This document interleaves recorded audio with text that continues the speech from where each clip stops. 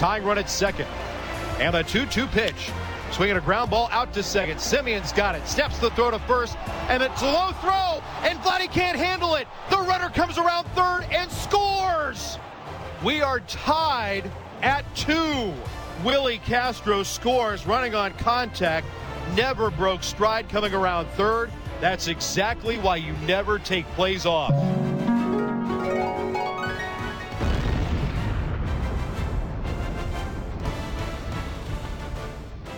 All right, Barker, who stole the magic?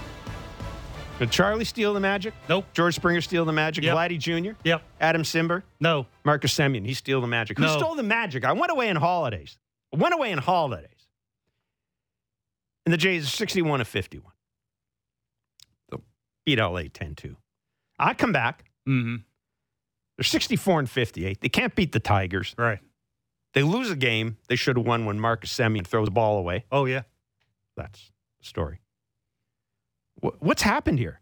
The bullpen stinks badly, worse than usual. Jordan Romano's pretty good, though. Yeah, when he pitches.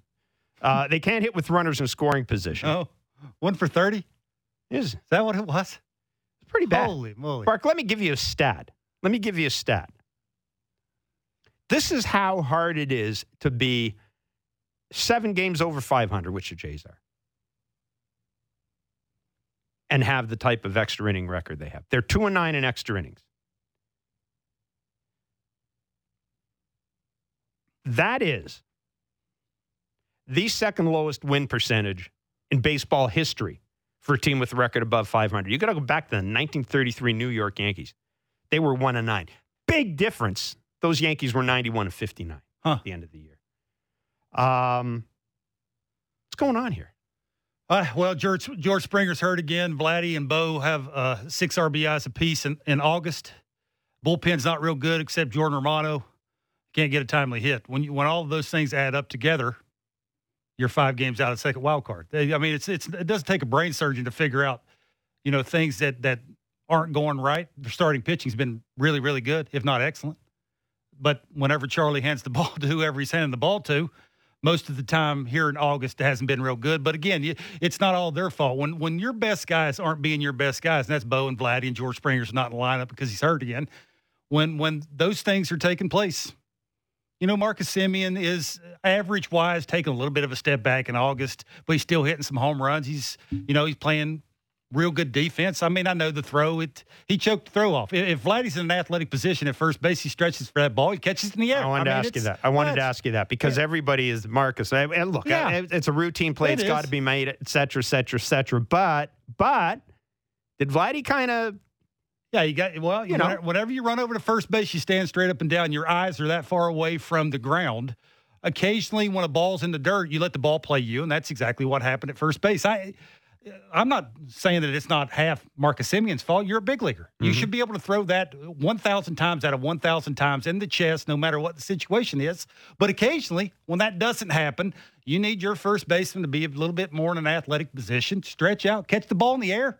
The game's over. But when things are not going right, as well as anybody, you've watched baseball games to know that when things aren't going right, tend to go real not right, and guys tend to do things that they normally don't do, and it's gut check time. I'll tell you right now, this is when you have to you can't throw this off on the bottom of your lineup, guys in the bullpen who probably shouldn't be throwing, who probably not big leaguers.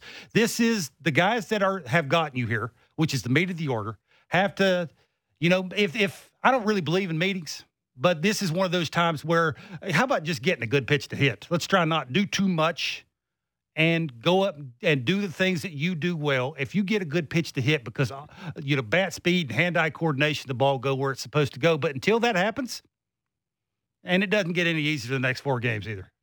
The Jays are 64-58. Now I'm going to talk about where they are in the East standings because that's over. They're 64-58 right now. Well, it is over. They're not going to catch the East. 11.5, yeah. God.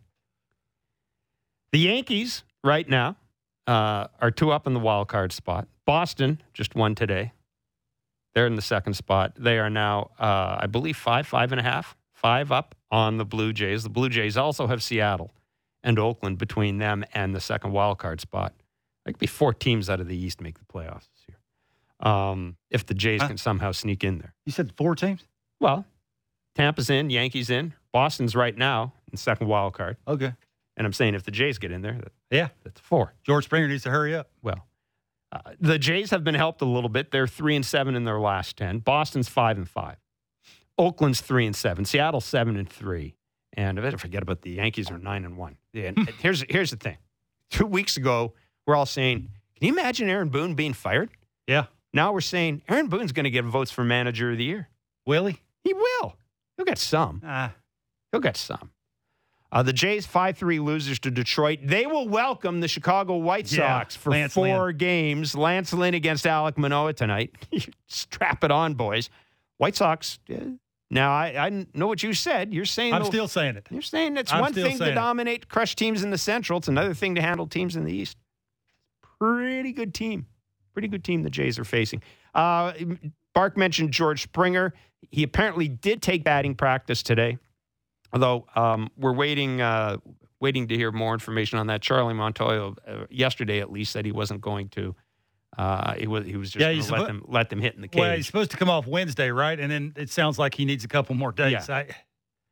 Go to Home Depot, get you a little duct tape, wrap that thing up, and get out there and DH. We got ice. Yeah, they need him. Like you can see, you can see that Vladdy's is seeing 3-0 swings on balls that aren't even close to the strike zone. You see Bo going up 0-0 in extra innings with a runner on second that swings at a spinning breaking ball from a guy that's got an ERA close to 7. Like they're trying too hard. This is why you give a guy like George Springer a bunch of money. They need him, and they need him in a hurry. So hopefully he's back Wednesday and not Thursday.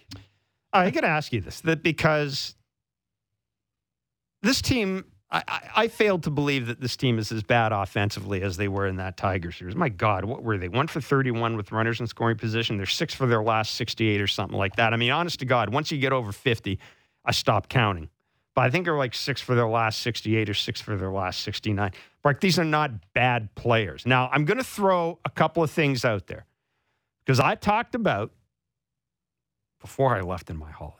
By the way, my holiday was great. You have a nice tan, too. Way to go. Did some running. Did some just... Really? Still on ran your holiday? On holidays. Come on. You did not. Raise your right hand and say I did some running, man. You did not. I came back refreshed because I knew that I'd be coming back to the middle of a pennant race, and I was all well, you're worked still up. in that. You're still Somebody in that. stole the magic. No, they didn't. You still haven't told me who stole the magic. Well, you think George Springer stole the magic. No, I said 3 guys. Springer? I said Bo and Vladdy have 6 RBIs each in August, and George Springer's hurt again. All right. As I said, these guys are not bad players. These guys are not bad hitters. I thought that maybe when the Jays went in that West Coast trip, I said, last year was great. It was fun. They made the playoffs. It was above expectations, all that good stuff. This is 162 games.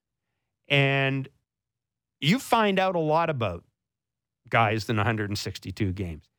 And I got to tell you, I'm not watching that game yesterday. Like, and I know you're going to roll your eyes. I can see, you know what I'm going to say, and you're already rolling your eyes. I just see guys that are just mentally shot. In Vladdy's case, he's just tired. He's mentally tired. You said it. I mean, we were exchanging texts. Don't be afraid to get your pitch.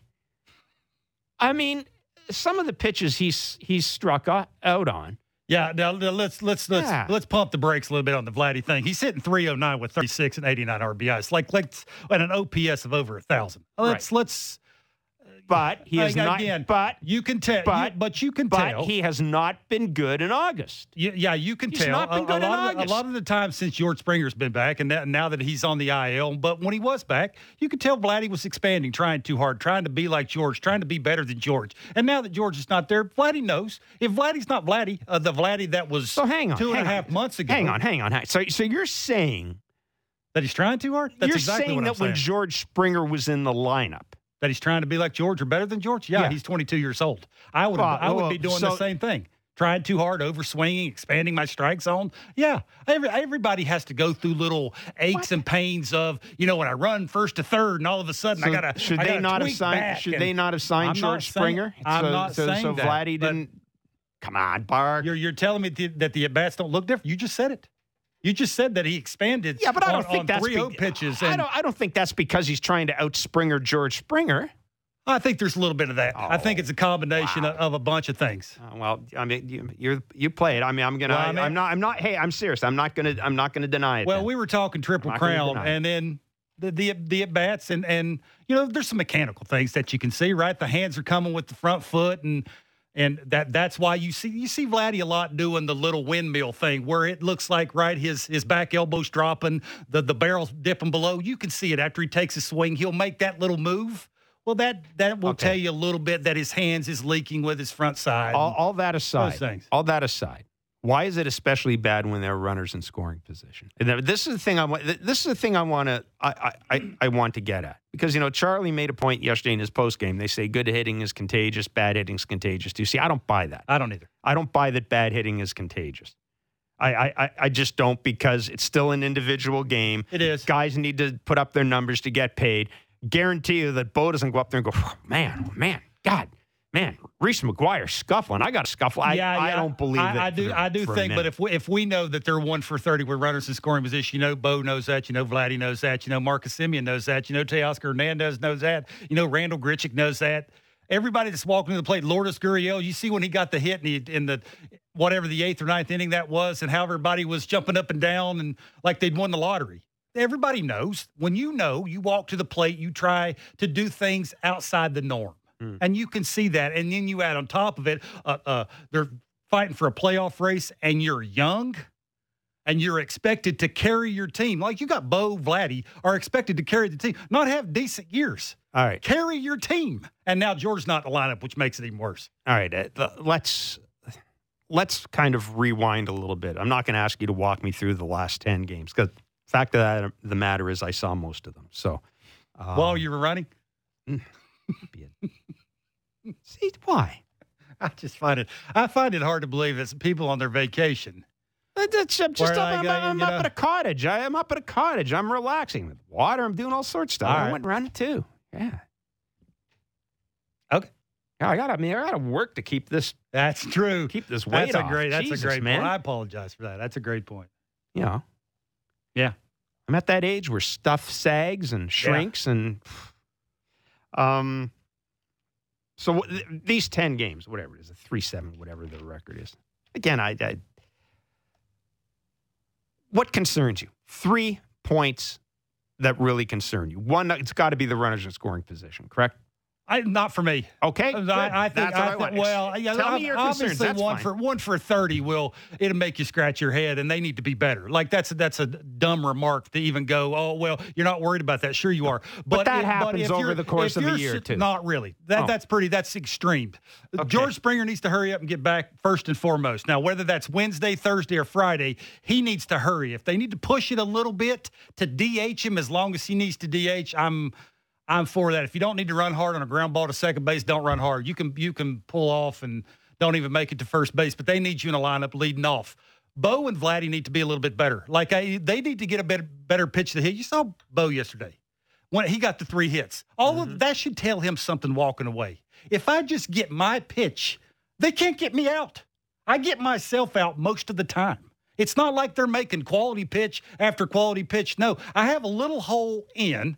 I have a little hole up and in, and I have a big hole down and away with 2 strikes. Well, try not to swing at 1 or 2 of those and get you a halfway decent pitch to hit. And if they do those kind of things, the 1 for 30 will take care of itself, because those 2 guys, Vladdy and Bo, and Marcus Semien is going to do what Marcus Semien does. He's going to look heater down the middle, and he's going to try and do it to the pull side.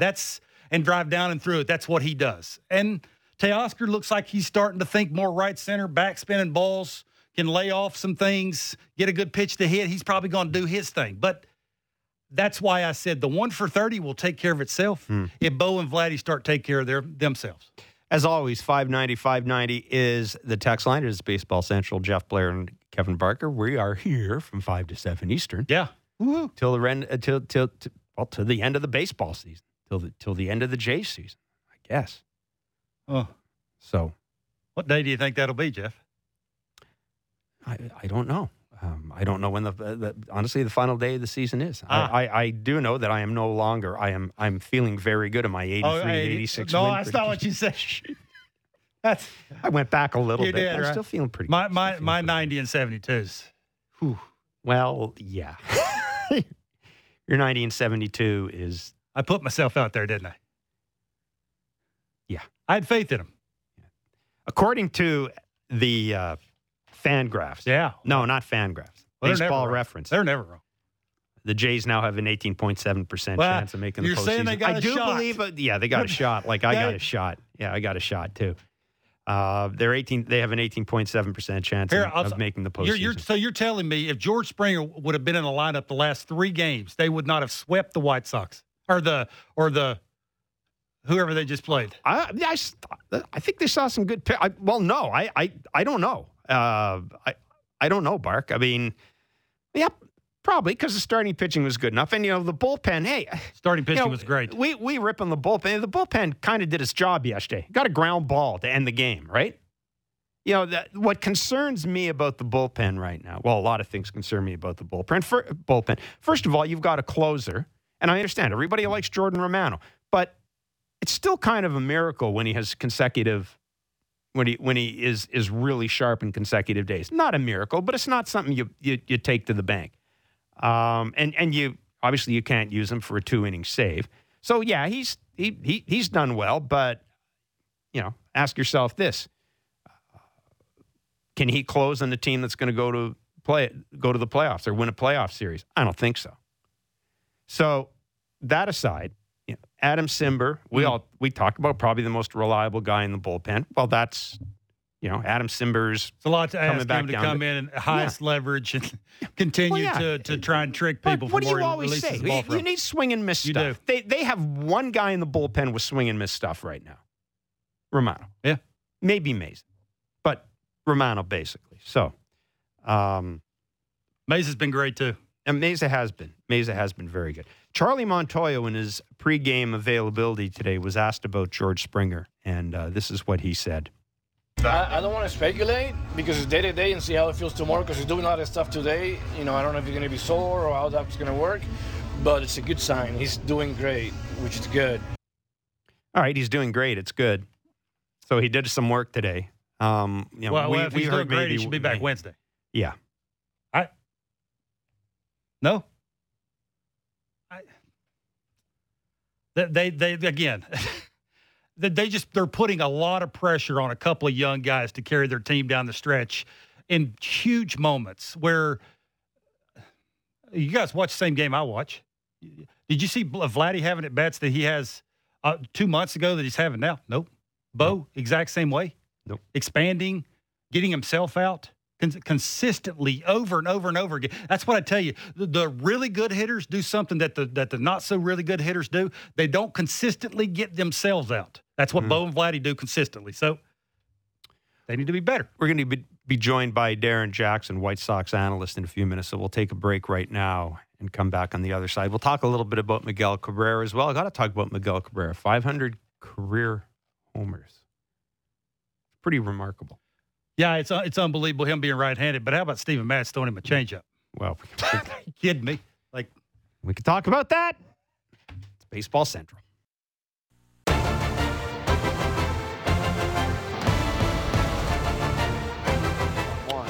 Fly ball right center. Deep. Got a chance. 500.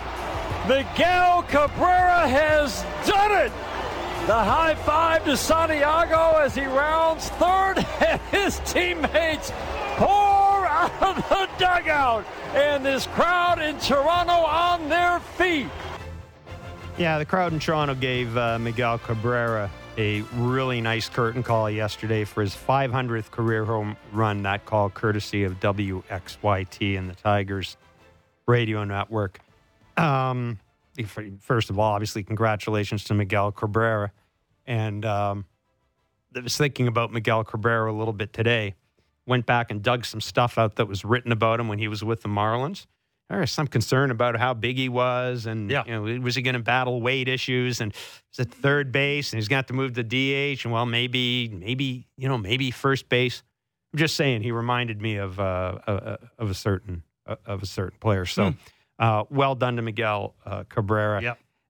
Bark, though, we got to talk about the pitch. Now, Miguel Cabrera cannot hit a fastball anymore. Well, let me repeat. Cannot strong. It's not his preferred pitch right now. A good fastball will beat Miguel Cabrera, or has been beating Miguel Cabrera. Mm-hmm. Explain that pitch selection to me from Steven Matz and Alejandro Kirk. Yeah, I have no idea. That's something you'd have to go up to both of those and ask. If Kirk even put the finger down for a changeup, somebody should have called timeout, ran out there and went, "Hey, are you watching the same game I'm watching?" Whoever, either that was Matz or that was Kirk. Are you saying that Alejandro Kirk's not perfect? Well, because every once in a while you got to watch the game and go. The first two games, you didn't even have to be a good hitter. Didn't even have to be a located hitter. Just had to be a hitter. Didn't even have to be 95 plus. Just had to be somewhere around the ballpark of a strike, and you're probably going to get him out with some weak contact, or he's going to swing through that. So, yeah, that would make you scratch your head a little bit. It's crunch time of the game, and you would hate to let a guy that has had trouble with one pitch as much as he has had against the fastball. Again, but 500. He's got 591 doubles, Jeff. He's got like almost 1,800 RBIs. Like to say. He's the second best right-handed hitter I've ever seen. I'll put it to you that way. Albert Pujols is, for me, this is just me talking, in a whole different category when it just comes to line and doing the things that he did for about a 12-year span that nobody else on planet Earth could do. And then there's everybody else, but Miguel Cabrera is right there. And when you start talking about Vladdy and Cabrera, and you mentioned the weight thing and what, there's a lot of similar criticisms. It really is, right? And that's, I mean, if Vladdy if turns out to be this guy, are you kidding me? Yeah.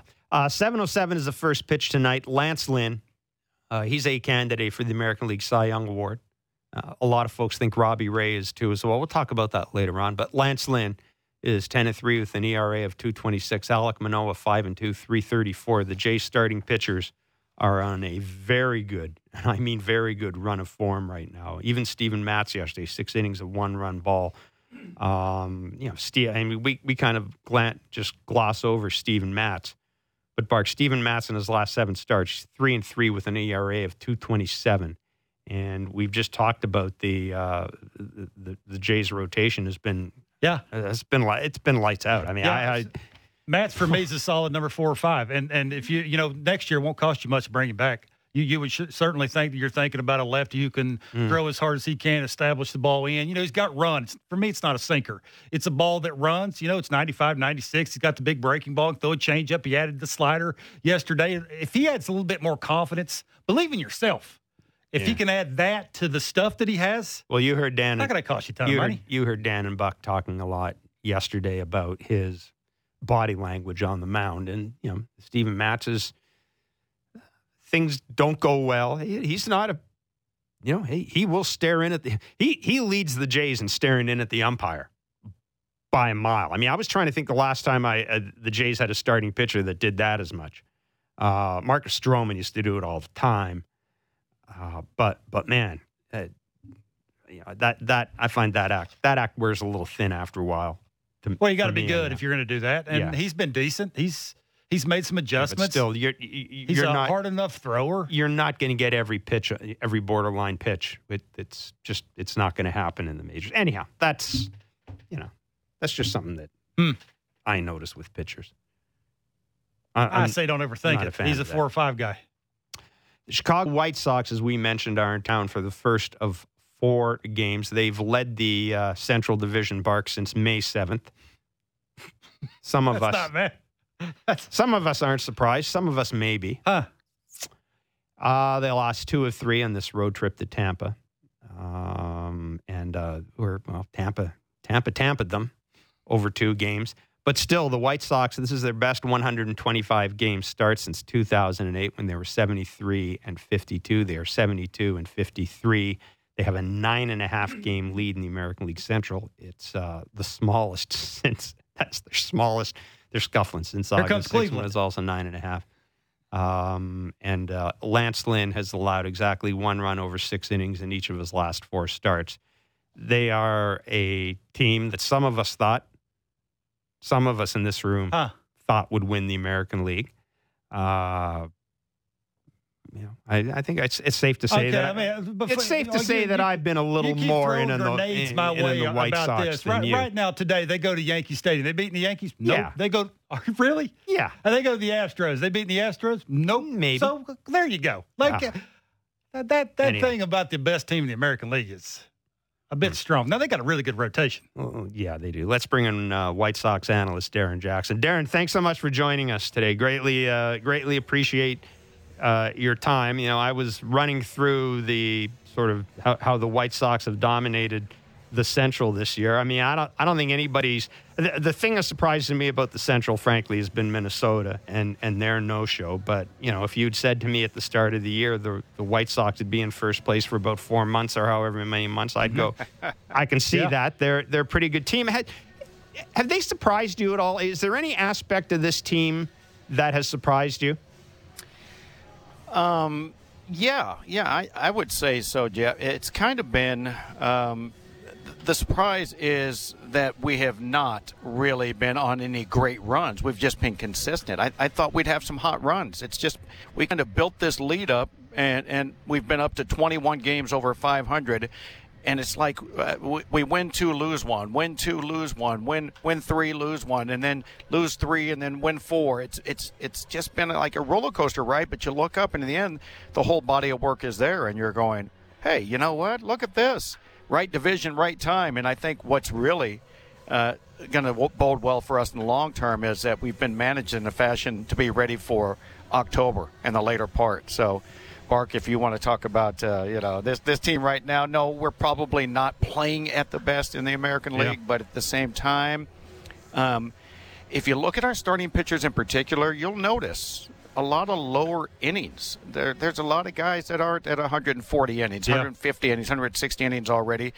That's by design. We got a manager that planned this from the very get-go, that we were going to be in the postseason, and those guys were going to be horses going down the line into September and into October. So, sometimes the numbers are a little deceiving. This is one of those times that's a little deceiving, but we also, we've been a little inconsistent at times too. So it's an interesting case study, to say the least. Yeah, you just mentioned the manager. Well, what do you think Tony wants to see from his team down the stretch with this big league in the Central?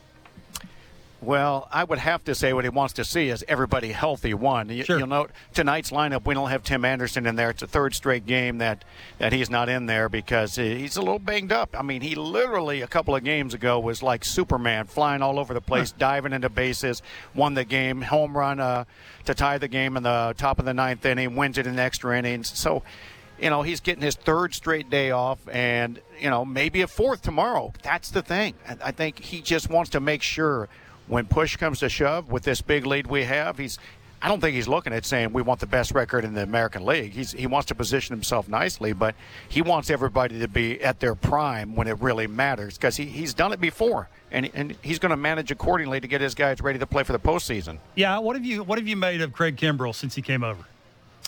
Oh man, this guy, he's interesting because I used to watch him from afar and go, how would anybody ever want to face that guy? I'm like, seriously? I don't know how you can put the bat on the ball against this guy. And then he got here, and, he just went across town. But it is a new team adjustment, and he's actually had a couple of rough outings, which he hadn't had all year long with the Cubs. But in the end, it comes down to he has gotten some jams, and just like so many closers, even though he's in the eighth inning right now, he's gotten out of them almost every time. I think on 2 occasions he didn't. But he's really nasty, and man, what a plus it is to have him sitting there for the 8th inning. Darren, it's funny. I think a lot of people were wondering how Tony would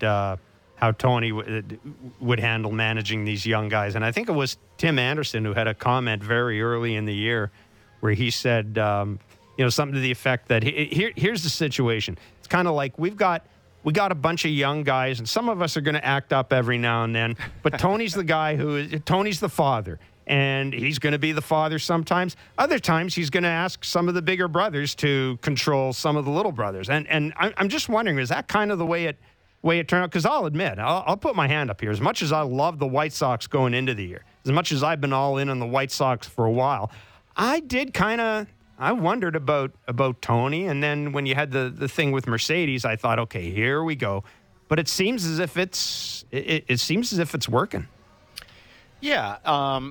You know what? It's a unique blend. You got the real old school manager that, wants the respect of the game, play the game accordingly against opponents, don't embarrass anybody. And I agree with that. I'm an old school guy myself. I also saw the transition when the game started changing in the late 90s to the more modern style, and I'm not as big a fan of it, but it is fun to watch these guys get into it and enjoy themselves playing the game. I wish I would have had a little more fun when I played instead of being so serious. But Tony has done a really good job incorporating, the players making decisions for themselves and him having the final word.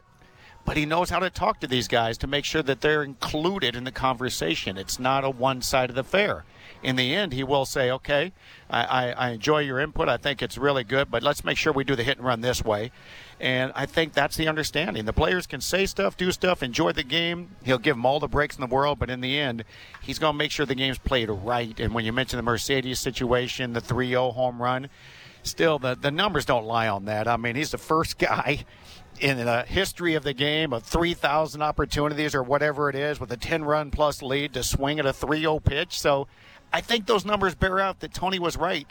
That's not something you do in the game. Otherwise, it would have been done one of the 3,000 plus times prior to that. Do we give Jose Abreu enough credit? You know what? That's a great question, Bart, because I don't think so throughout the league. He's kind of, he's on the south side of Chicago, not the north side. Yeah.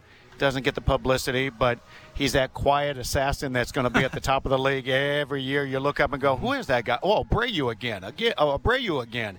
He goes about his business, does it with a smile, and you know what? He's just one of the best run producers that's worn a White Sox uniform ever, let alone the last few years in Major League Baseball. Yeah, I was just looking at his numbers before you came on, and I think Rogers Hornsby, Joe Medwick, George Foster, and Cecil Fielder are the only players in baseball history to lead their league in RBI in 3 consecutive years, and he's attempting to do that. It's funny. You use the phrase "run producer," and I wanted to ask you about this because Barker's used the phrase "run producer" as well, and he always looks at me when he says it because he knows that I then he says, "Now you're going to tell me RBIs don't matter," and blah blah blah, and then we spin off into that whole dumbass argument, but which I generally win. But Darren, talk to me about Jose Abreu as a run producer. So I'm sure Bark has already put this in your ear many a time, and the truth be told, I mean, anybody that's played the game of baseball knows what it's like to hit with the game on the line, the pressure, being the closer, being the big RBI guy. There's only certain guys that can handle the mental stress of dealing with that day in and day out and not put pressure on themselves and fail. And that's why you got the big RBI guys in the heart of the lineup. They can do it day in, day out, handle that pressure, the stress. You'll see the guys that are less likely to drive in runs, make quick outs or swing at the first couple of pitches because they don't want to hit with 2 strikes. They try to just get the job done early. Too much pressure. But Abreu will stand there casually, just like somebody like a Joe Carter did back in the day. They can handle the pressure. These guys were really good at that. They separate themselves. And look, all ball players know that. Otherwise, every guy wearing a uniform would average about 85 to 100 runs batted in a year, and that's just not the case. They can't handle that type of stress and pressure. So the guys like Abreu step up and do it for them. Yeah, everybody that poo-poos on the RBI is somebody that's never tried to get one. I tell Jeff that all the time. He rolls his eyes at me. But Lance Lynn's throwing tonight. He's had a couple of hiccups. He's been thrown out of a game. When he's going bad, what are you seeing from him that he's not doing good? You know what? Here's the thing about Lance Lynn. And yeah, he got thrown out of his first game, I believe, ever last time out. And he does that thing you guys were talking about, too. He stares in almost every pitch that's close, and I didn't like it when I saw him doing it in an opposing uniform. I find it entertaining watching them doing it for us. It's kind of strange, but I laugh at it, and I'm going, here he goes again. He'll look at the sky, he'll look at the ground, he'll look at his belt, he'll look everywhere, and then finally get back on the mound, and you're like, okay. But the thing about him is this. Every pitch matters. You'll watch. He might go 5 innings tonight and throw 100 pitches. That's because every single pitch matters. He's not trying to lay one down the middle and say, hit it if you can. It's the opposite. He's trying to say, you can't hit this pitch, and I'm going to make sure of it. And if he misses, he's not going to get hurt with the miss. So you'll watch that tonight. He could be right on attack because everything's great, or he could be a guy that gives us 5 innings and 100 pitches but only gives up 1 run because he battled every single pitch. Darren, before we let you run, I wanted to ask you about just about a couple of guys, Luis Robert and Eloy Jimenez. But just in general, in the case of Luis, we're seeing in Toronto 2 young guys, Vladimir Guerrero Jr. and Bo Bichette, really scuffle right now. And, the team isn't hitting with runners in scoring position. They're bearing a lot of the brunt. But it's... Yeah, I covered the Expos, so I covered a lot of teams with a lot of young players, and I saw a lot of young players just finish August on fumes and then maybe get their second win going into September. You talked about Tony and managing the pitching. What about managing some of the younger hitters, and particularly a guy like Luis Robert? Yeah, great observation, because you have seen it before if you've been around the game as long as you have, around Montreal and others. But Luis Robert had a day off yesterday. Because Tony realized, or it might have been 2 days ago, either way, because he realized there's 7 straight games for this team that's playing indoors on turf, and he's just back from a hip flexor a few weeks ago. So he's managing these guys as well. He's making sure every player is going to be as fresh as can be, and that they're not going to have injuries. But Robert, he's a horse. He's our 5-tool guy. My former partner on TV, Ken Harrelson, says he's a 6-tool guy. He's got something even extra that you can't explain, but he really is a super talent defensively on the base paths. He can drive in a clutch run. He's not the big RBI guy, but he doesn't fail in the pressure situations. He can turn on a ball and hit it 500 foot, so he's fun. And then you look at the other guys like Eloy Jimenez. No, he's your horse. He might be the best hitter in the lineup day in and day out. He's a guy that might end up hitting like 325 and hitting 45 home runs, driving in 120. He's that good. So when he's on, forget about it. He makes opponents pay even with good pitches. DJ, thanks for doing this, man. Really good to chat with you again. Great stuff. My pleasure, guys. And you know what, Bark, take it easy on us, all right? Thanks, Darren. See you later. Right, have guys. fun. All righty. Take care. That's Darren Jackson, White Sox analyst. The White Sox, very lucky. They've got a great TV and radio crew. By no means am I saying they're a bad team. I know. But DJ knows. We're just yanking your chain. It's a little easier to give a 6-tool guy a day off when you're 9.5 games but up. I am going to say this, that credit. This is where Tony La Russa's vast experience may come in, because he's managed teams that have had huge leads in the division, and he's won World Series with teams that have had with teams that are dominant. So I think he'll have an idea of how to manage these guys down the stretch. But I just want to throw this, and I know we're up against the clock here. I want to throw this out right now about the White Sox. They're not going away. This is pretty remarkable. These are the players that are signed through at least 2022. Jose Abreu, Dallas Keuchel, they got a 2023 option. Tim Anderson, there are team options for 23-24. Yasmani Grandals through 2023. Liam Hendriks, how good would Liam Hendriks look in a Blue Jays uniform? Shh, don't say it. 2023 with the 24 option. Lance Lynn, 2023, 24 option. Yoan Moncada, 2024 with an option for 25. Aaron Bummer, 2024, 25 and 26 options. Eloy Jimenez, 2024, 25, 26 options. Luis Robert signed through 2025 with options in 26, 27. The White Sox are going to be the dominant team in the American League for the next 4 years. I'm saying it right now. Did you say the American League? The American League. Or their division? No, they are going to be the dominant team in the American League for the next 4 years. Houston's going to hit the wall a little bit. Those are strong words. The Yankees, I don't trust. The Red Sox, the Red Sox have got a little stuff happening in the minor league system right now. The Red Sox are if I was a Jays fan, I'd be a little more concerned about the Red Sox right now and what they're going to look like in the future, because they've got a good farm system. And they've got a little bit of wiggle room financially next year as well. But we'll take a break and come back on the other side. Maybe talk a little more. I'll give Barker a chance to apologize to the White Sox. It's Baseball Central. It's Sportsnet 590, The Fan.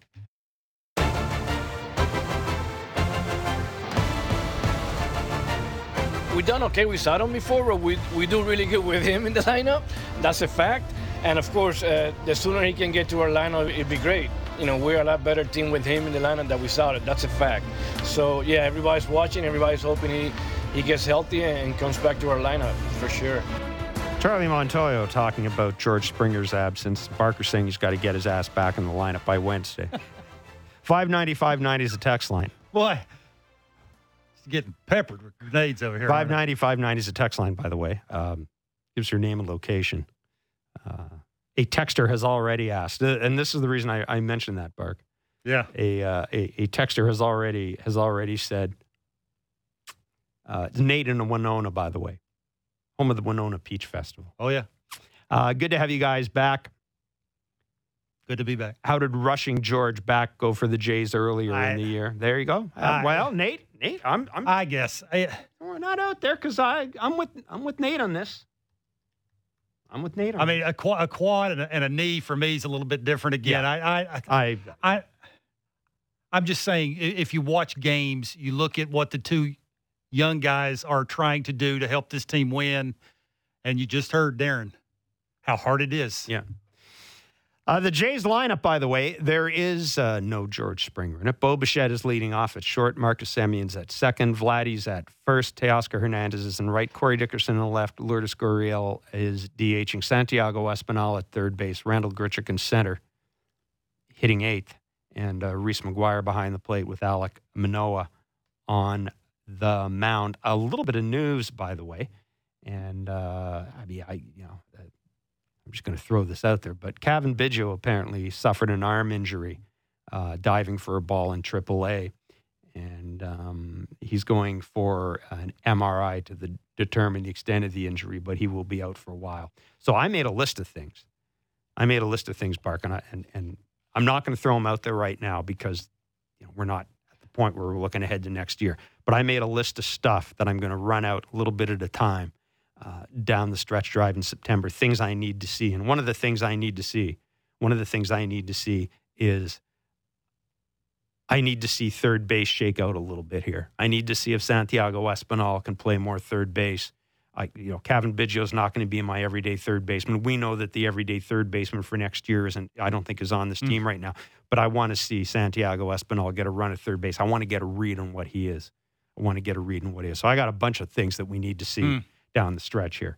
And that's in particular one of them. Because right now, I think it's safe to say that next year's third baseman and next year's catcher aren't here. They're just not here. You cannot go into next year with the same setup at third base, and you cannot go into next year with the same setup behind the plate. I need somebody who gives me I need somebody who gives me a little bit of what Alejandro Kirk does offensively and some defense, because I'm sorry, I can't. Alejandro Kirk can't be my everyday catcher. There's still too much sloppiness. I would think if you backed Ross into a corner and asked him what's the first thing you want to do, he's trying to get quality arms coming out of the bullpen who have swing and miss stuff. It's one thing to go out and just get arms. It's another thing to go out and get swing and miss arms. 7:07 is the first pitch tonight. It is the Chicago White Sox. They are rampaging to the American League Central title. Rampaging, Mr. Barker. Rampaging. 7:07, Lance Lynn against Alek Manoah. Ben Wagner, the radio voice of the Jays, joins us in the 6 o'clock hour. We're going to talk a little about Charlie Montoyo when we come back as well. I think it's time. Don't you? Bark's just looking at me. I'm going to get him in trouble today. It's Baseball Central on Sportsnet 590, The Fan.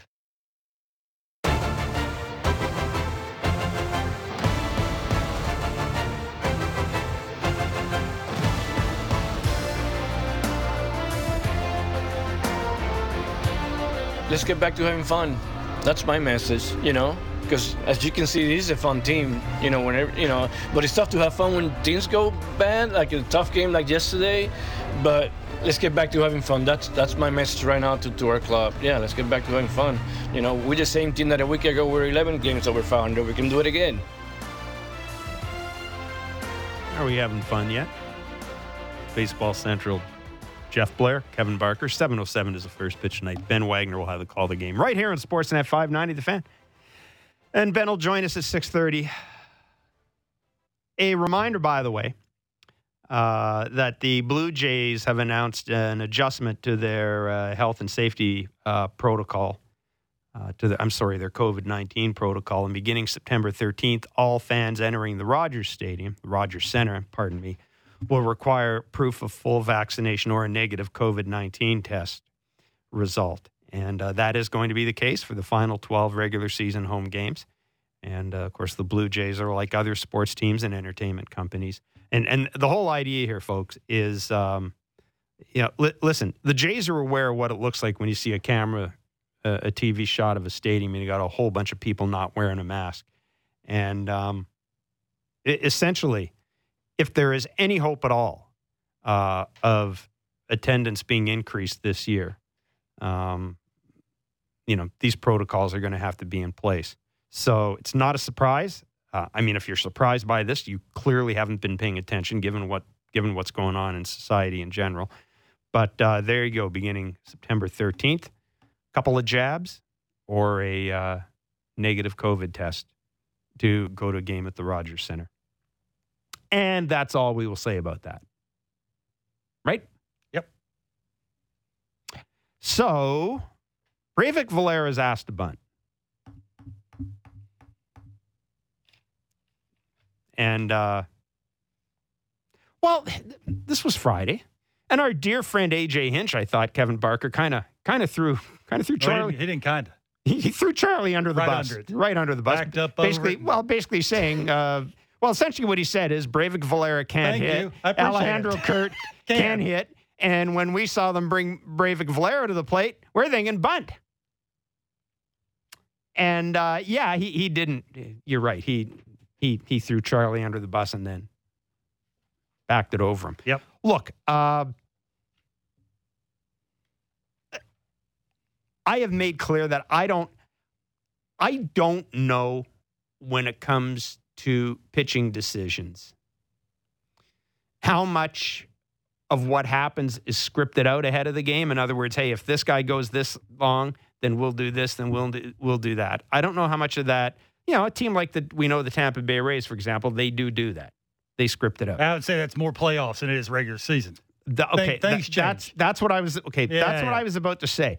But one thing I'm pretty certain, Kevin, is when it comes to stuff like when you bunt and things of that nature, I think that's a manager's. Like I can't imagine that the guys in khakis have been sitting there saying, if this situation, let's see if I can. Lefty comes in throwing 100-mile-an-hour sinker. I'm going to ask a guy who. I don't even know if he's a major league. Yeah. Well, he's been sitting over there for 3.5 hours. He's been sitting over there for 3.5 hours. I'm going to ask him to bunt. Yeah, I don't. So you're saying you don't like it? No. I live by this rule. Don't ask your player to do something they can't do. And it's we know that nobody bunts anymore. They just don't. Mostly on this team, there's nobody who can bunt. That is just a fact. Now, we may not like it. We may wish it were different. We may wish that the Jays had some guys who could play small ball and all this stuff. They don't have those guys. So I don't like closing my eyes and saying he's going to bunt. I just don't. And it's got nothing to do, and I'm not getting into a whole small ball. If you got guys who can play small ball, then have at it, man. Have at it. If you got guys who can do it, you look at a team like Detroit. They got some guys who can do stuff like that. Okay, that's a weapon. You can't hope yourself into having a weapon, right? You can't hope yourself into Breivik Valera suddenly turning into Ozzie Smith or something like that and being able to drop. You just can't do that. That really bothers me. And that, to me, has to be a managerial decision, Bart. Yeah, that has to be a managerial That was all Charlie 1,000%. But again, to his defense a little, they were 0 for 12 with runners in scoring position with 20 guys left on base. Yeah, and what are you doing when you bunt? You're putting a guy, he's still in scoring position. You're moving him to third. Yeah, with less than 2 outs. Well, they haven't been able to score. They haven't been able to score. Better chance of Randall Gritchett getting a hit or a sac fly. Or at least avoiding the double play. Now, I'm not taking that for Charlie by no means. Right. But I'm just saying if you're sitting over there and you're going, Okay. 0 for 12 with 20 dudes left on base. Wow. And I got a lefty throwing a bazillion miles an hour Well, let me with ask the you bottom this. of my order coming Okay, up, Bart. who probably can't hit real good against this guy. If I've got a team that's 0 for 12 with runners in scoring position, what the hell makes you think Breivik Valera is the answer to the problem? He's not. He didn't go in there to get a hit. I don't exactly know the conversation that we're trying to have here. Is it that we don't think that Charlie's been doing a good job up until this point? No. Or I think that Charlie, and I said this at the start of his career here, ultimately Charlie Montoyo is going to be judged by how good Vladdy Jr. and Bo Bichette become under his watch. That to me is that's why they got a guy like Charlie Montoyo in here. That's why they got a development guy. Anybody could manage Bo and Vladdy.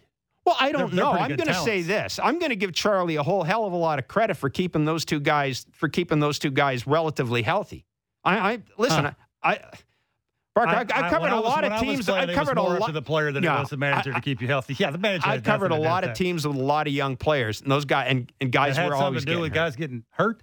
Yeah. That's the manager's fault. I think that has always been what will always be up to the player to keep themselves healthy, understanding that that's the most important part of your job is to have the manager write your name in the lineup.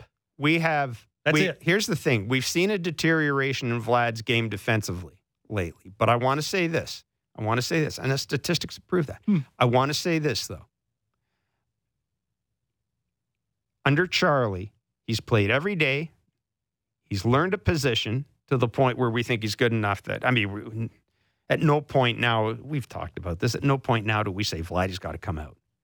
He's got to play defense. Well, they really ain't got anybody else either. No, but there wouldn't, even if they did, you're not going to, even if Rowdy Tellez was here, you're not going to pull Vladdy out of the game. I know what your point is. Yeah. Right. So I think, on balance, I think Charlie's done a really good job with those two guys. I know that Pete Walker gets most of the credit for what's going on with the starting pitching, but again, I think Charlie's managing of that situation, I think has been pretty good based on what we've seen this year. Okay, let me just throw something out here, because I always thought that one of the things people never gave John Gibbons credit for. People gave John Gibbons credit for a whole bunch of stuff that he didn't deserve credit for. There you go. One of the things they never gave John Gibbons credit for is John Gibbons got a team to the playoffs with a rookie closer, a 21-year-old kid from Mexico that no one even thought he'd make the team. Yeah. A rookie closer, Sanchez on innings limit, and trying to work Marcus Stroman and helping Marco Estrada catching lightning in a bottle. Gibby managed egos. That was what he was really, really not if great at. Okay. Managing egos. But listen, you made the point when the Jays went out and made the trade for all those relievers that you thought now that it's kind of go time and the focus is going to be on Charlie here. And I guess what I'm saying is I've thought in the past couple of years it's hard to figure out who to blame for things because we know there are so many different cooks writing out the recipe for this team. Yeah. Right? But I'm wondering now if what we're not seeing is, I think a lot of talk goes into the lineup, right? I think the analytics folks have a big say in how the lineup is set up. Yeah. But once the game starts, I'm hearing things. I don't know how much of a say they did. For me, how you judge managers, how he manages his bullpen. Mm-hmm. How do you think Charlie has done at doing that? That's the big question. Well, I'm if I really look at it, I can probably come up with 4 or 5 games where it didn't work out. But if I know this off the top of my head, I can come up with 16 games where I'm thinking, I don't know what the hell I would have done differently. Like he's basically he's gone with the hot hand, and the hot hand is turned out to be guys who were sort of lightning in a bottle. What's a sure thing in the bullpen? We talked about this. For this bullpen to be good, they needed Ryan Borucki to be effective. They needed David Phelps to be here. Yeah. And right now, the only guy in that bullpen that is, to my way of thinking, is trustworthy is Romano. Simber and Richards, you got to trust. You don't have a choice. You don't have a choice. And Tim Mays and maybe really Tim good. Mays. Really Tim good. Mays. But When say 2 or 3 or all 4 of those is not available, if you're a manager and you have Connor Overton, Trent Thornton, Kirby Sneed, Taylor Saucedo, Brad Hand, you can throw in there. Who are you going to? When would you go to him? How much you going to go to him? Well, that's the thing. Again, that the thing with that loss yesterday that really kind of stuck in my craws. You kind of got. I mean, that the bullpen didn't lose that game for you. No, they lost because they can't hit with runners in scoring position right now. And Marcus Semien and Vladdy Guerrero couldn't make the last. I mean, Taylor Saucedo did his job. He got the ground ball to get out of it. He's been okay since he's been called up. He attacks the strike zone, which is what you want a young guy to do. I'm just it is very easy to always point the finger at Charlie, but does he have the horses to compete against the big teams? I'm not saying that the team they just faced in Detroit's a big time team, but I'm saying what he's got to go to from say the 6th inning on better than the other teams? No. This is why we're talking about it right now, because the Jays are starting a 4-game series against the White Sox tonight. The White Sox have Liam Hendriks. We know the Jays made an offer to Liam Hendriks. We know Liam Hendriks toured the Jays training facility. Yeah. Liam Hendriks is a horse as a closer. He is a machine. Mm-hmm. They didn't sign Liam Hendriks. Now he's with the White Sox. They also, of course, have Craig Kimbrell. But let's just kind of I want to talk about the Jays bullpen a bit and some of the situations we've seen. The Jays took a couple of gambles that didn't work out. Kirby Yates. That's a big one. And Tyler Chatwood. Didn't cost them a lot of money, but they took 2 gambles that didn't work out. Rafael Dolis, was a guy that came back from last year. Julian Merriweather was great. You knew he was going to get hurt at some point. Nate Pearson, I just put a question mark there. A.J. Cole. But this is the other guy, David Phelps. And then, of course, we mentioned Ryan Borucki being effective. I really do believe that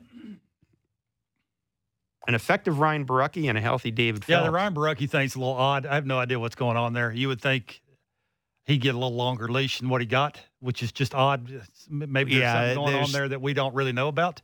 But the David Phelps thing is huge. You've been there and done it. Can pitch to a hitter's weakness better than anybody on that list that you just mentioned. Mm-hmm. That they have nobody that can do that, and it eliminates the names that I just mentioned, the Kirby Sneeds and the Connor Overtons that right now, today, are probably not big leaguers, and they're depending on these guys to get giant outs down the stretch. It's a lot to ask. The bottom line with this bullpen is that there just simply isn't enough swing and miss stuff in this bullpen. Yeah. There just isn't.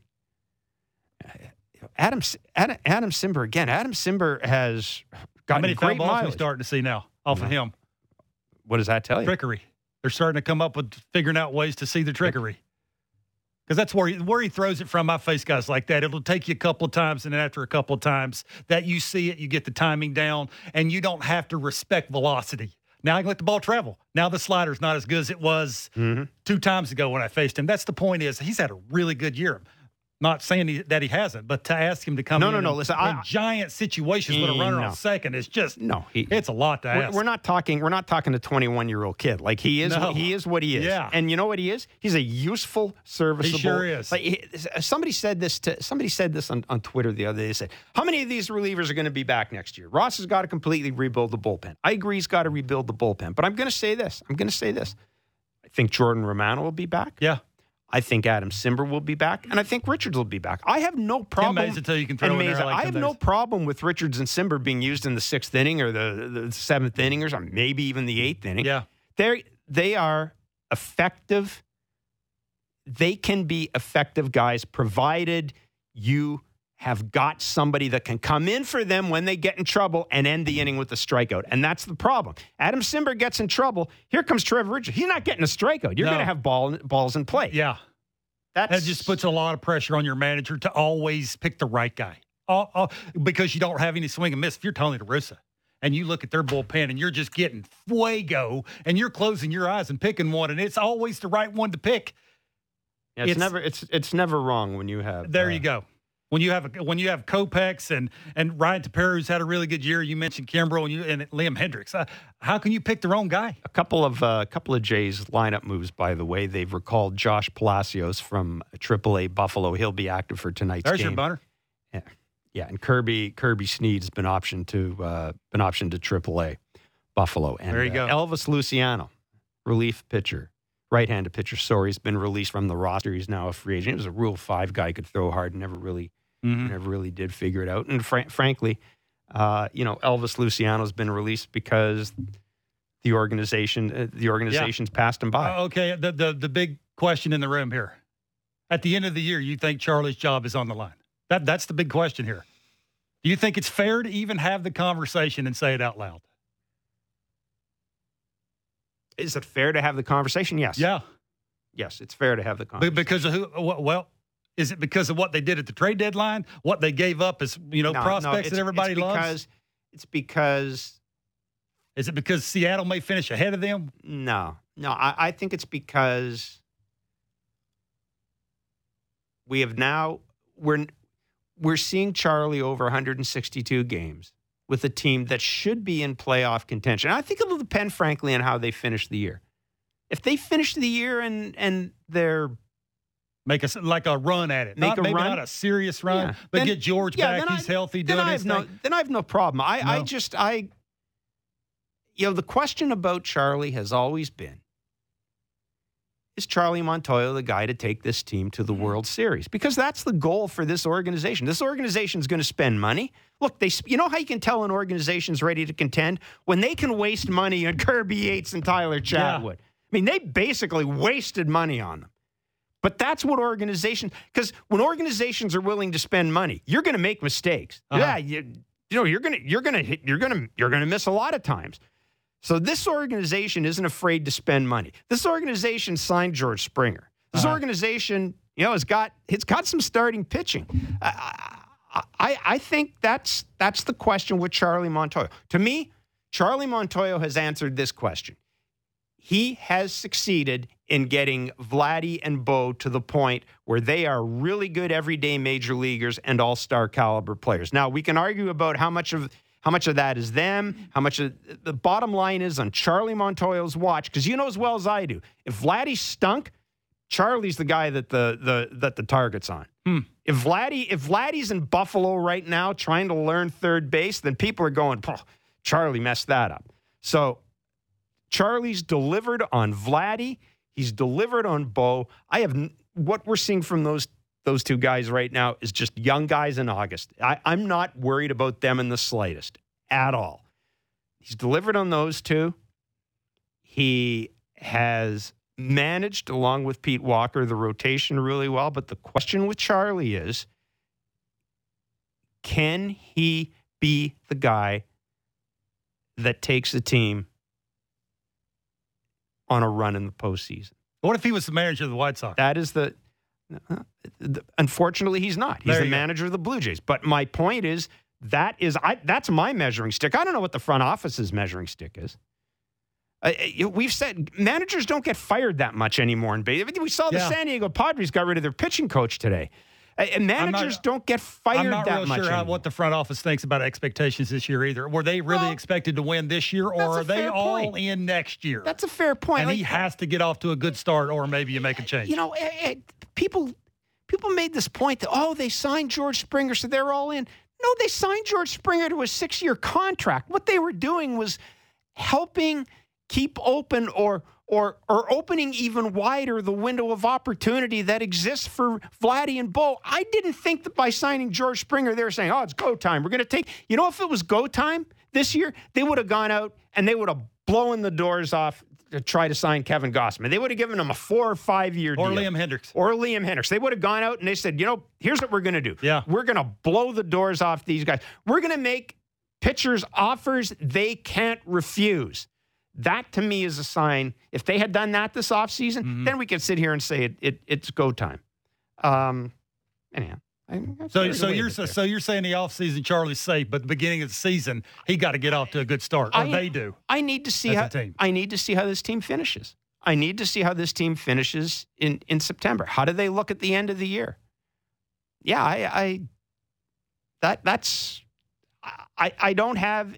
Again, I'm a guy who thought that they were going to win 83 to 80. If they win 83 to 86 game, I'm not going to be surprised. I'm going to sit here and say that's kind of what I expected. Vladdy and Bo, all-stars. And another guy, and I'm going to throw this guy out there because another guy that, Teoscar Hernandez, again, on Charlie's watch, has turned into an all-star. Now, you're right, it's talent. I get that. But again, I keep getting back to this point. If you're going to blame the manager when young guys don't work out, you got to give the manager some sort of credit for creating the environment or creating the system of communication, or at least using the system of communication to develop players. I think he's done a terrific job developing these guys. But my question is, does he? And if this team goes on a roll and they get the wild card spot, yeah, well, that's a no-brainer. Then I'm going. But I think you have to have the discussion. I absolutely think you have to have this, and that doesn't mean that you have to say fire the guy or don't fire the guy, but you have to have the discussion. I think you do. 590 is a text line. What do you feel about that? I'm not going to turn this into a referendum on Charlie Montoyo ahead of a big series against the White Sox, but how do you feel about it? Ben Wagner's the radio voice of the Blue Jays. He joins us next. It's Baseball Central on Sportsnet 590 The Fan.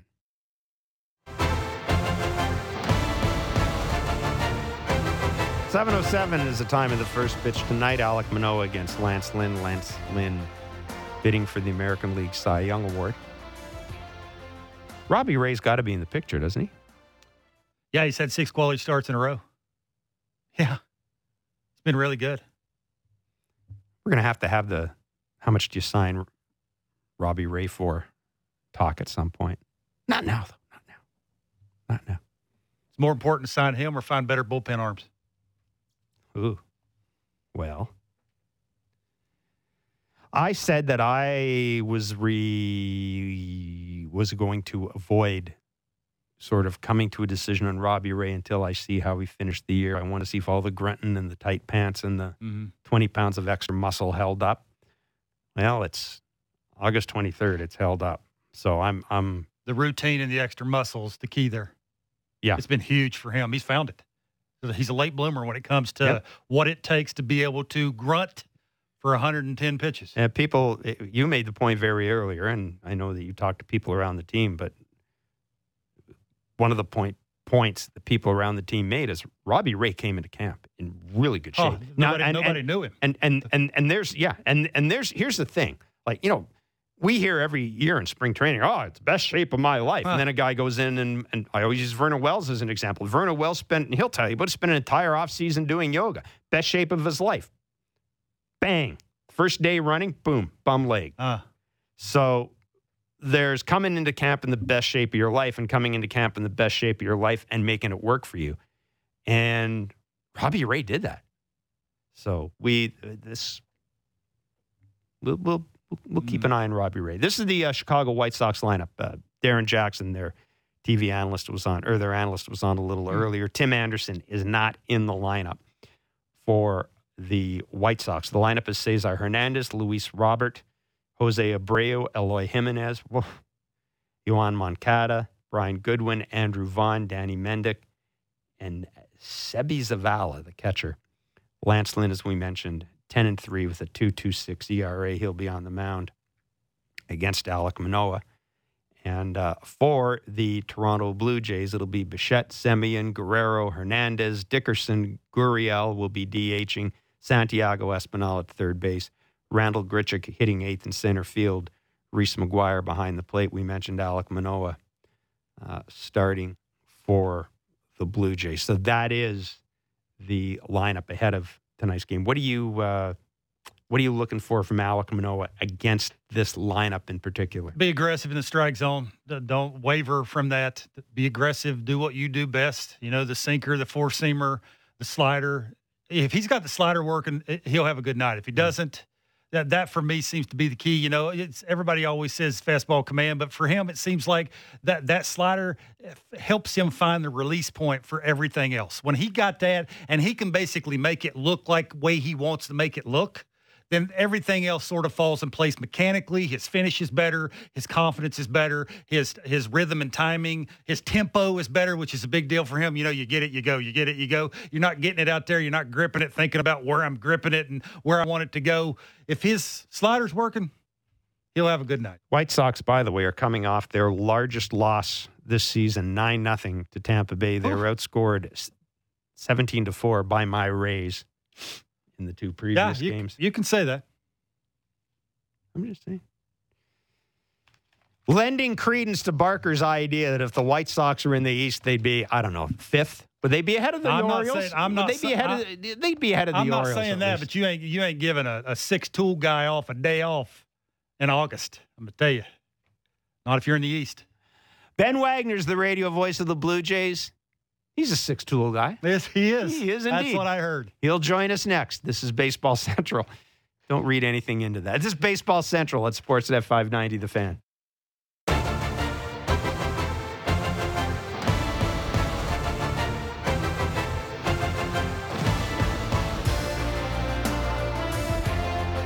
Oh! 7:07 is the first pitch tonight. I'm looking forward to seeing the White Sox, Bark, aren't you? One of the best teams in the American League, right, Bark? Would you say? Would you say they're one of the 10 best teams in the American League? The White Sox? Top 5. Yeah. You're giving them that, hey? Top 5, yeah. Yeah, okay. All right. They're ahead of Oakland a little bit, eh? Just maybe a bit. Depends on where they're playing. Oh, Jesus. First of 4 between the White Sox and the Blue Jays tonight at the Rogers Center. 7:07 first pitch. Lance Lynn against Alek Manoah. Let's bring in Ben Wagner. He is our radio voice. He is down at the Rogers Center. And Mr. Wagner, it's good to talk to you. Bark, I guess we should expect, because the White Sox are one of those poor American League Central teams, this is probably a gimme for the Jays. Just as, hang on. Aren't the Detroit Tigers in the Central? Oh. So Barker has boldly predicted a 4-game sweep here against. That's what. Yeah.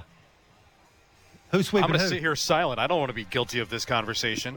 Oh my gosh. Hey, the Jays sent out photos of George Springer running, which is.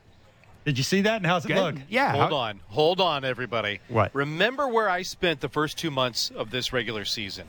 Watching the exact same thing. That's in right. April and in May. That's watching right. George Springer lightly jog or do some light sprinting, do some agility work. And, we just sat and we waited and we waited and we waited. But we did see that again today. And we also saw him take some live batting practice today with a huge knee brace on his left leg. And, I could see it because I'm at the ballpark, and I was 35 feet away from home plate. Yeah. It's got a pretty big knee brace on it. There's a lot of encouraging signs around George Springer. Not going to lie, just over a week after he had the collision in the wall and his body weight came crashing down in Seattle and sprained the left knee. This is still ahead of schedule. I think that there's some optimism, but there's a lot of reservation to say, George Springer's going to be in the lineup on Friday or Saturday in Detroit. Yeah, here's the thing. If I'm not going to have George Springer healthy for this series, I'm not at the point where I'm writing off the season, but I also am not at the point where I want to bring him back and have him go in the DL after 6 days. I think you got to give George as much time as he needs to heal right now. This is the way I look at it. And, these other guys, Teoscar, Bo, and Vladdy, are going to have to figure it out and carry the team in his absence. Well, we see how different this lineup has performed without George Springer in it, right? They played their best baseball in July, coming out of the All-Star break, and George Springer was a big reason when he moved into that top spot into the batting order. And guys have to start getting it going, right? Vladdy's in a terrible funk right now. Teoscar Hernandez, after an incredible couple of weeks, has had a really bad week at the plate, and the offense has shown without one of its biggest bats, that it's a little clunky right now, and points of execution are long over the last 8 to 10 games on why that's reared its ugly head. But yes, you do not want to, for me, forget who it is. You don't want to rush back a knee injury. Mm-hmm. A knee sprain is significant. Bo came back after a month. It was graded at the same knee sprain. It took a month for him to get back on the diamond. With George Springer, the way and the demands of the way that he plays, you want to make sure he's firing on all cylinders. So seeing him in the batter's box, it was encouraging today, but he was not full tilt running, and even the running that he was doing was straightforward, shut it down, turn around, walk back, run straight forward, shut it down, turn around, walk straight back. Yeah, I know you're around the batting cage. Have you heard guys talking about, how they think they need to turn this around? Is it swinging at better pitches? Is it, not trying to do too much, staying within yourself? Is it all the above? What have you been hearing? All the above, Bark. I talked with a couple of guys down in the dugout today, and specifically about yesterday's ball game, getting into extra innings, the situation where you're going to have an automatic runner at second base. Do you approach it differently? Do you try to bunt a guy over, and then with less than 2 outs, maybe try to drive in that run with a fly ball? Because here we are for now 8 straight games, coming through with a runner in scoring position, a timely base hit. It just hasn't happened for the Blue Jays. Teams get in these funks, right? We love to talk about how hitting is contagious. Well, so is the pressure points of when you're not scoring runs or getting timely hits. And, approach is a little bit of it. And the bat that sticks out for me was Kevin Smith yesterday. You didn't bunt him over, and instead of just trying to move a guy over by going the other way, it's a couple of big swings at a, good contact, and everybody was cheering with their hearts in the ballpark, but it's still fly ball that does nothing. Right. Now, so a lot of that is approach first and foremost, and looking at the time and score, so to speak. Yeah, and this is the thing. Like Bark and I talked about the whole Breivik, Valera, and bunting, and AJ Hinch basically saying, well, they took out a guy who could hit and replaced him with a guy who couldn't hit, so. I didn't need anybody banging on a garbage can to tell me that what the play was going to be. But here's the thing that really does concern me is, we've all seen a lot of baseball. In that situation yesterday, I would almost expect that Kevin Smith would. It says something to me that you've brought up a guy from the minors who is effectively your 25th guy, and he can't bunt. That says something to me, and I understand that bunting isn't what it used to be. I get all that, but I don't know what that says.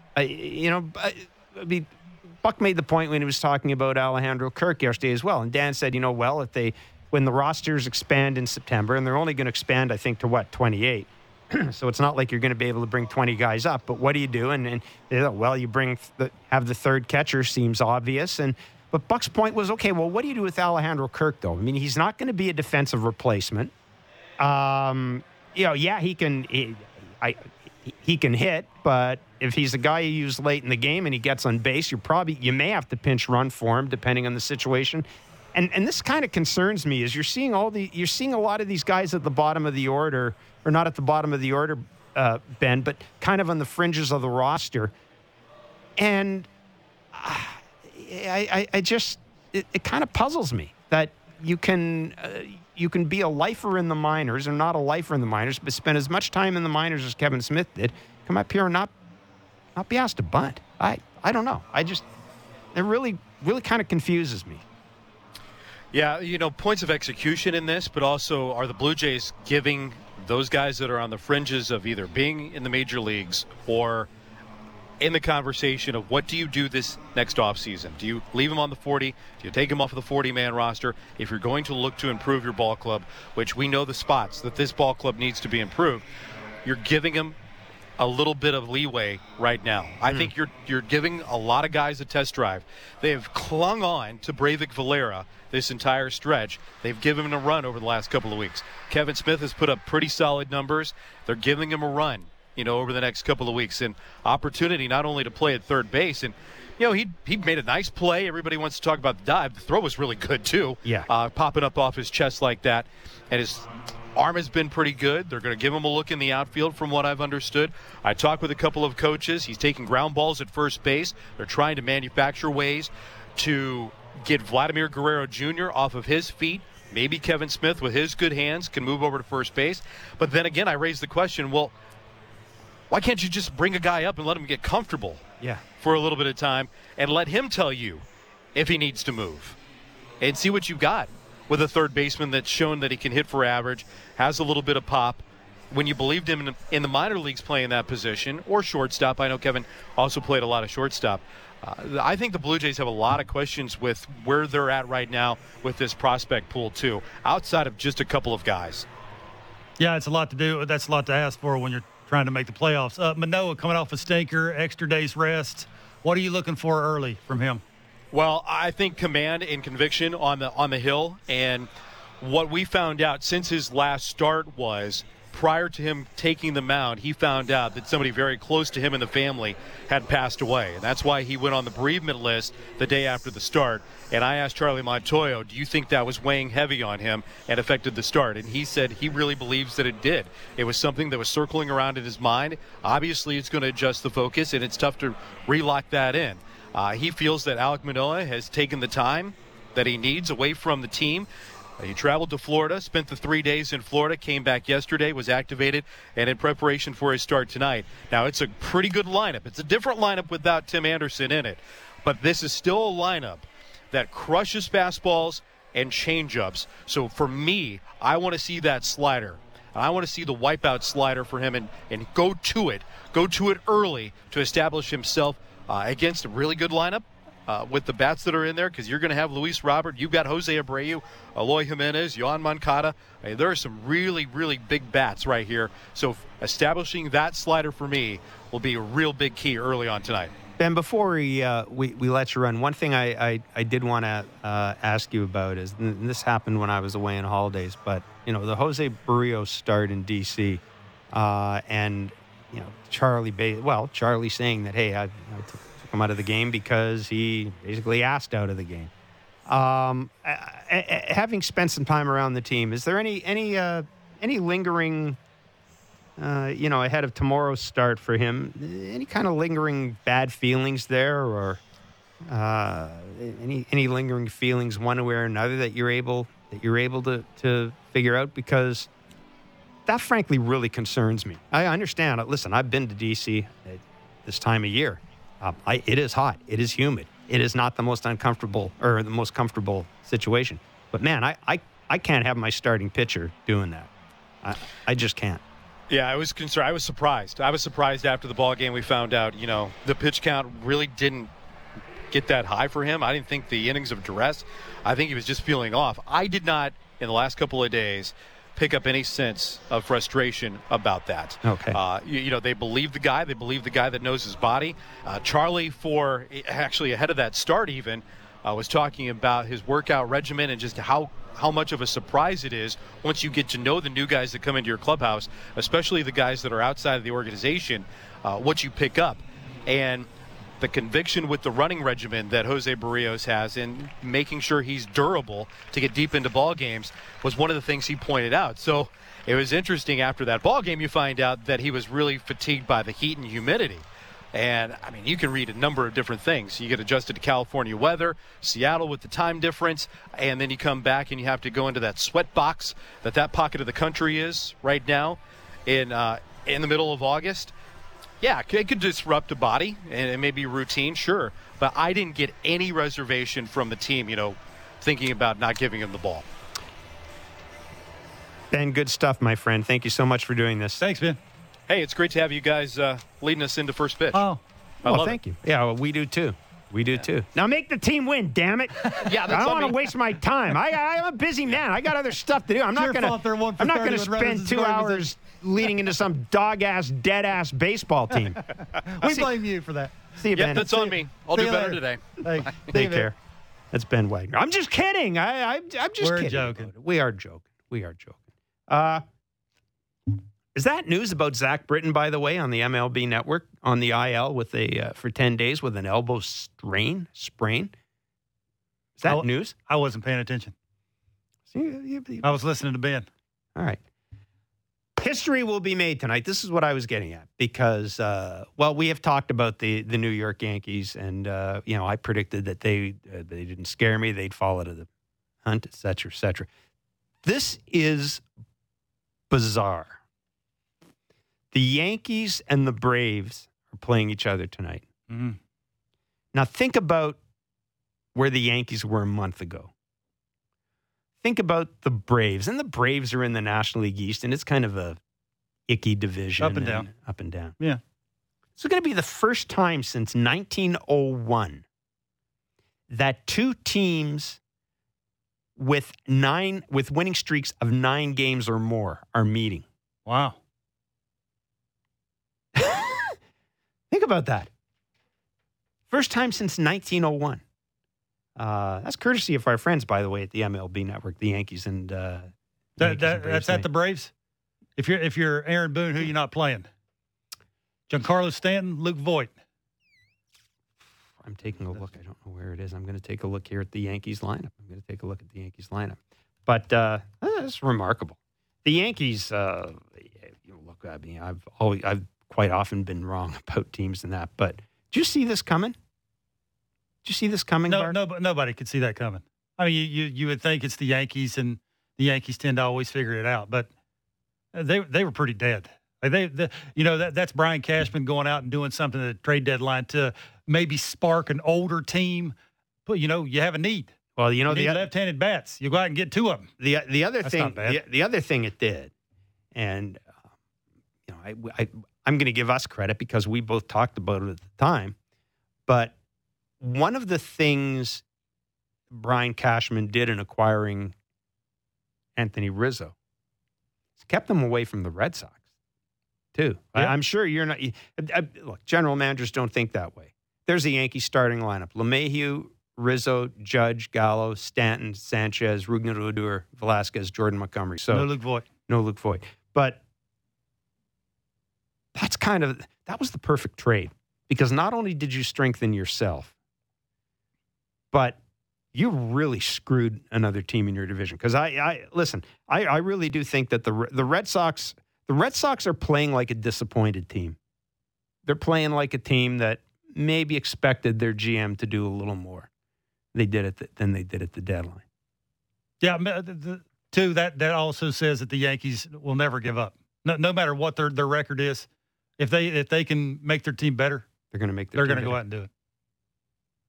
Any last thoughts as we get set to hand it over to Mr. Wagner? No, I say superstars need to show up in big moments, and the obvious names for the Blue Jays lineup has to show up and show up big for the next 40 games.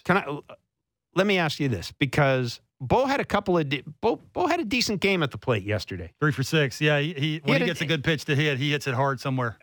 Are you seeing a difference between how he is trying to get out of this right now and how Vladdy's trying to get out of it? No, I think they're trying too hard. Bo is a chaser anyway. He's always been a chaser, and that hasn't really shown up because the other guys are picking, doing their thing, and Vladdy was fighting for an MVP, and George Springer came back and was doing those things, and Marcus Semien was hitting all the home runs, and Teoscar was starting to do his thing, and now the light's being shown on Bo. Bo needs to, and can he zone in and swing at what he wants to swing at? Not in, not up and in, not down and away. I'm not doing that until 2 strikes, until I have to, and I'm one of the best 2 strikes hitter in baseball. See, I'm not doing that anymore. Until 2 strikes, I'm getting my pitch. That, for me, will separate him from everybody else, and right now we're just not seeing that consistently. I thought there was something really interesting about how he battled yesterday. Single to center, double to right center, single to right.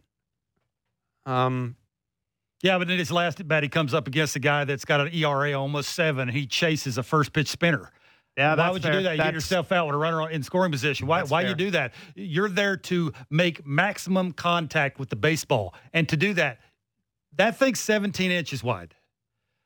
It's really not when you're hitting. You got to split it in half and to each his own. Which one can you cover? You can't cover the whole thing. The young guys make that almost like it's 2 inches on both sides. So it's really like 21 inches. It's impossible to do that. And that for me is the moment George Springer's not there, you're trying to do too much, take a step back. You are really good hitters, but you can't cover the whole thing. And now you're starting to see a little bit of that, too, with everybody knows that they've got 49 homers on first pitches. If I'm a pitcher and I know that, why wouldn't I just flip something in there that's not right down the middle? Yeah. Let them get themselves out. Well, that's what they're doing now. It will be interesting to see how this scuffling lineup does against Lance Lynn tonight. Got 3 heaters. Whether you're lefty or righty, you're going to get the four-seamer, the cutter, and the sinker. And you're going to get a bunch of them. He's going to come right after you. You can't hit all 3 of them because they're moving in different directions. Well, you got to pick a direction. And if he throws you the other direction, you tip your hat to him and you live to fight another day. But that's your approach against him. You're looking for one of those fastballs. For me, for Bo, it's right down the middle. I'm going to look right down the middle till I get 2 strikes. Vladdy, it's middle away and a little elevated. It's not in. You see him in, he's chasing that because he's trying to do too much. It's not that. At the big league level, that separates you from everybody else, the Barkers of the world that would chase things that he just shouldn't chase and get himself out. Good hitters, almost borderline great hitters, don't consistently do that. Sometimes they're going to do it, but great ones make that adjustment and say, how dare you? I will not let you do that. And 40 games, it's right in front of you. It's up to you. Well, we started the show with me asking the question, where did the magic go? And 7:07 tonight, we will see whether or not the Toronto Blue Jays have any magic against Lance Lynn and the Chicago White Sox. It'll be Lance Lynn, Alek Manoah, Ben Wagner with the call. We'll be back to more 5 to 7. This is Baseball Central.